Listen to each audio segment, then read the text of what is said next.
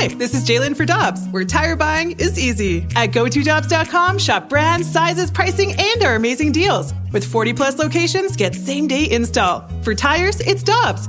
For deals you can use, click on GoToDobbs.com now. Hi, I'm Dan for Dobbs Tire and Auto Centers, here to share the easiest way to buy tires. Come to Dobbs. With the best tire brands and the biggest inventory, you'll get your tires the same day at the lowest price, guaranteed. Next time you need tires, get into Dobbs. Defenseman Jamie Rivers and Alex Ferrario. I'm Brandon Kiley. It's Rivs and BK on 101 ESPN. Very excited about this one. We're going out to the Brown and Crouppen Celebrity Line to be joined by the Hockey Hall of Famer, the Blues Executive Vice President. He is the one and only Brett Hull joining us here on 101 ESPN. Holly, we always appreciate the time, man. Thanks so much for hopping on with us today. I don't know why you agreed to do this with Jamie Rivers, but we appreciate it nonetheless. Nice opening. Superstar defenseman? Holy you gotta be kidding me. Hold on. I gotta call my dog. Come here. You, come in here. All right. Doesn't listen any better than I do. Holly, yeah, I handed him the script like Ron Burgundy and just had him read it off, and I decided to slide in a superstar defenseman there for you. I might give you that off the ice. So, Holly, that's where I wanted to start with you today, is off of the ice, because I come in here every morning, and it seems like at least once or twice a week, Jamie has an unbelievable story of, hey, have I ever told you about the time when me and Holly did X? And it's every no, we week. didn't do X. No. I should clarify here. No. When we did this X, Y, and Z, right? There you go. Much better. So the other day, and I sometimes write this stuff down in the morning, the other day he was telling me about the time when you guys were playing roller hockey, and I believe it was when you were in Detroit. Holly, do you remember the time when you and Jamie Rivers were playing roller hockey together? No. It was in the house, the Pink Palace in Detroit. Oh, well, okay. So we also played football in there, too. I mean, we did a lot of things there. So, yeah, okay. I thought you were talking like real roller hockey. But, yeah, the stupid things we did in the house when it would be very cold and snowy out was there was a lot of fun days. Yeah, I remember the one night specifically. I do remember the football night. We almost actually ended up with a couple of injuries that night that we would have had to try and explain the next day. But the roller hockey one, I believe, was after you passed Marcel Dion and the all-time goal-scoring list. We were sitting down at Joe Louis, and you just said, screw this. Let's get back to the Pink Palace and have some fun. What was the Pink Palace? Holly, do your best to describe the Pink Palace for us. It was a house I rented while I was playing for the Red Wings, and it was built by two gay fellas, and the outside of the house had neon, and it was in the shape of a phallic symbol. At least that's one way you would picture it. Some people would say, well, it just kind of outlines the front of the house, but it was, everything was lavender, pink. It was very 80s. And so we had, there was a lot of names for it, but it was unmistakable when we would, invite people over. Just come to the Pink House. And it was easy to find. You had to catch yourself on that one. I did too earlier. I was like, the Pink Palace. Yeah. We're talking with Brett Hull, the Hockey Hall of Famer, Blues Executive Vice President. You can give him a follow on Twitter as well, at HOFBlues16. Holly, I'll leave this one a little more open-ended for you. What was it like with you and Jamie during your playing days, both here in St. Louis and then later on in Detroit as well? Can you give us a little bit of what was that vibe like between the two of you? Well, it was great. Jamie and I got along from the second we met. I'm not sure there's many funnier guys.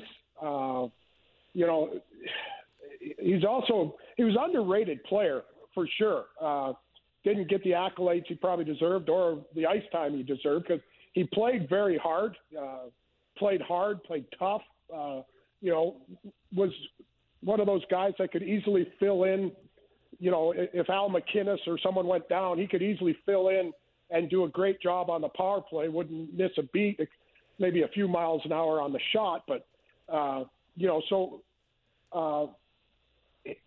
need a dressing room that has intensity, but you also need a dressing room that has levity.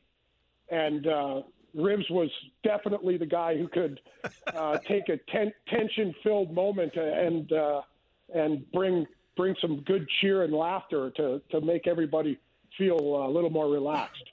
Yeah, Holly. I mean, I always laugh about that. I probably extended my career by 2 or 3 years just by being good in the room. And you know how that works, right? When you're good in the room, they kind of leave you in the room. Yeah, you should keep him in the room. That's what we would tell the coaches. He's good in the room. Leave him in there then. So you mentioned how Jamie was a good player, an underrated player, but he tells me about how you had some issues with his stick. You called it I have issues with everyone's stick. Yeah. Well, but that's kind of unless you're, Nick Lidstrom or Al McInnes or Pronger, you've got to have a stick that helps you defend. And most defensemen that aren't that superstar level, they have a very long stick, and it works for poke checking and back when we played, hooking. So, I mean, but that's it. And so, I had trouble with everyone's stick because that was my thing. I mean, I didn't think anyone had a good stick but me. And so, we called it the pool skimmer because it was probably taller than he was. Yeah, I remember coming in the locker room and taping my stick, very excited to be part of the St. Louis Blues. And Holly sat, 2 stalls over from me. And so we had dialogue often, mostly about how much he hated my music that I was playing in the locker room. But he picked up my stick the one day, held it up next to him as a height thing, acted like he was skimming a pool, which was a hockey rink painted in the middle of the room, and then looked at me and threw it down with disgrace and went and got a coffee. I was you can board anytime you want, Holly. Sticks were the same. I mean, it was, I've got a certain taste in music, and if it's not what you like, yours is terrible and mine is good. Well, that is true, and I took a lot of heat from you, Holly, in the locker room and also on our drives to the rink. I remember, Holly's a deep tracks guy, side B on the record. That's what he likes as far as the songs go. I'm more mainstream, and Holly was, not having it. So, not having it at all. Well, I get the same look as for my sticks. I've changed that over the years, and I've really kind of joined the ranks of that, and I actually do listen to some more mainstream, certainly not hip hop or rap or anything, but there's some mainstream music that I listen to now, and actually have really turned a country page. Look at you go. Really, it's I'm in Nashville, and I see them at the Troubadour Club where I am. We have 7 or 8 of the biggest country stars in the country that are members at our club, and so everywhere you go, there's a country song, and it just kind of, and for the most part, it's pretty catchy stuff. As long as it's not the hip hoppy country, it's good stuff. And to be honest with you, and I know you know a few rock and rollers, Rivs, but these guys, if you didn't know who they were, you wouldn't know they're country superstars at all. They're just so down to earth. Good. If you Luke Bryan, if you put the dictionary to good old boy, there you go. Luke Bryan is just a good old boy. Just as sweet as you can be. All he wants to do is hunt and fish and play golf. Sounds like our kind of guy, Holly. Yeah, I don't know about the hunting. Yeah, I was going to say you might take the back seat on that one. Yeah, well, I like going killing and catching. the waiting around fishing and hunting is no good. I want to make sure something happens. Give you a little more time for maybe a cocktail or two. Maybe a nice Codigo to go down with that. Oh, a lot of Codigo. Heaven. Holly, in Nashville. Mother's milk. Hey, in Nashville, Holly, I know that there's a lot of country accents, but who's filling the void for you down there with the French accents? There's got to be somebody who's helping you out. No, it's void in my life. So sometimes I'll bust out with it, and my wife will giggle because she remembers the same stuff. So, but that's it. There's no, Duchesne for the Preds is looking out here, so maybe I can get a little Frenchie from him. Yeah, you have to try and get your fix because. Did you used to do a French accent or something, Jamie? Yeah. Yes. Yes, and my water pipe. Holly used to make me do the French accent, and I enjoyed doing it. And I do remember the one time was hilarious. Was at your birthday party, I think, in Dallas, or at your wedding. I'm not sure. And it was me, you, Keener, and Carbo in a limo with the wives. And Holly made me do the French accent the entire time to the cab driver, the limo driver. I wasn't allowed to break character. I was going to get thrown out of the limo. And it's not like Pepe Le Pew. This is pure deep woods Quebec French accent. It is you. After we get off of this talk, you make him do that for you, and you will die. Holly, I'm glad that we had this talk just to be able to have that in my life after this. Right. Final question that I've got for you. We're talking to the Hockey Hall of Famer, the Blues Executive Vice President, Brett Hull, here on 101 ESPN. Holly, I've learned a lot about rookie parties in recent weeks. Jamie has told his story. We had Joey Vitale in. He told his story recently. Do you remember anything from your rookie party whenever you came up through the ranks? There was no rookie parties when I broke in. There was rookie hazing. Yeah. There were parties, but there were hazing. It involved razors and heat and embarrassment and that's not. It's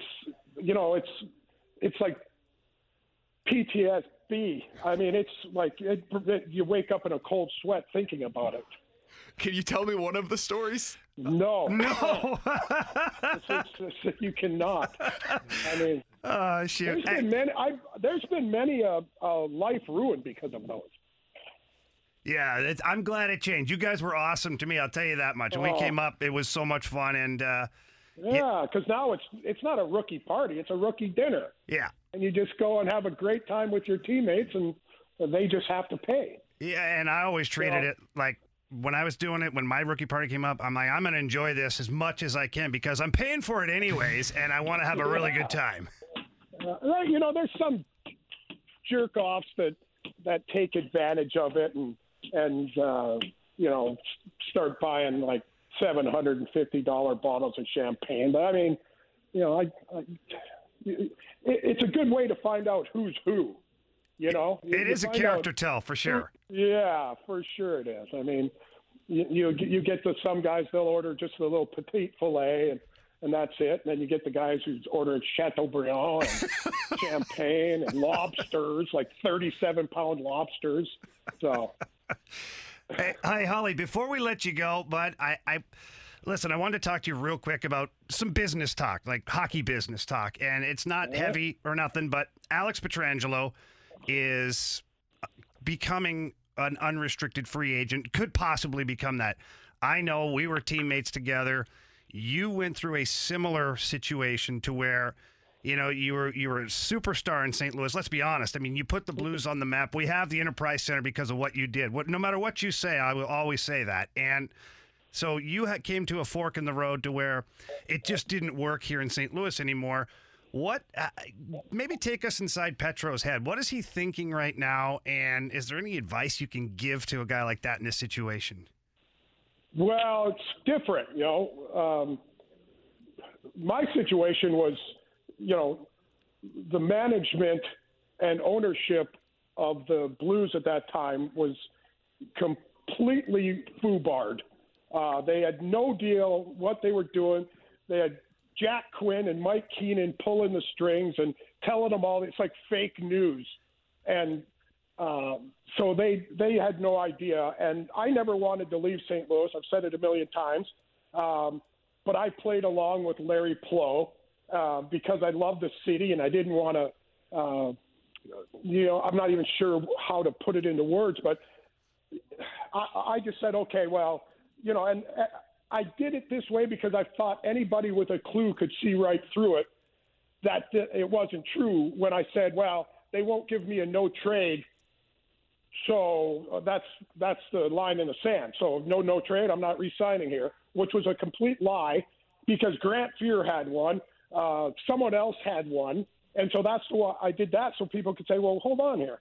And so that was it. And Petro is in good standing. He's a good, great young player, captain of the team, Stanley Cup champion, first time ever. But it's a decision, and it's a hard decision to make. You can get hurt tomorrow.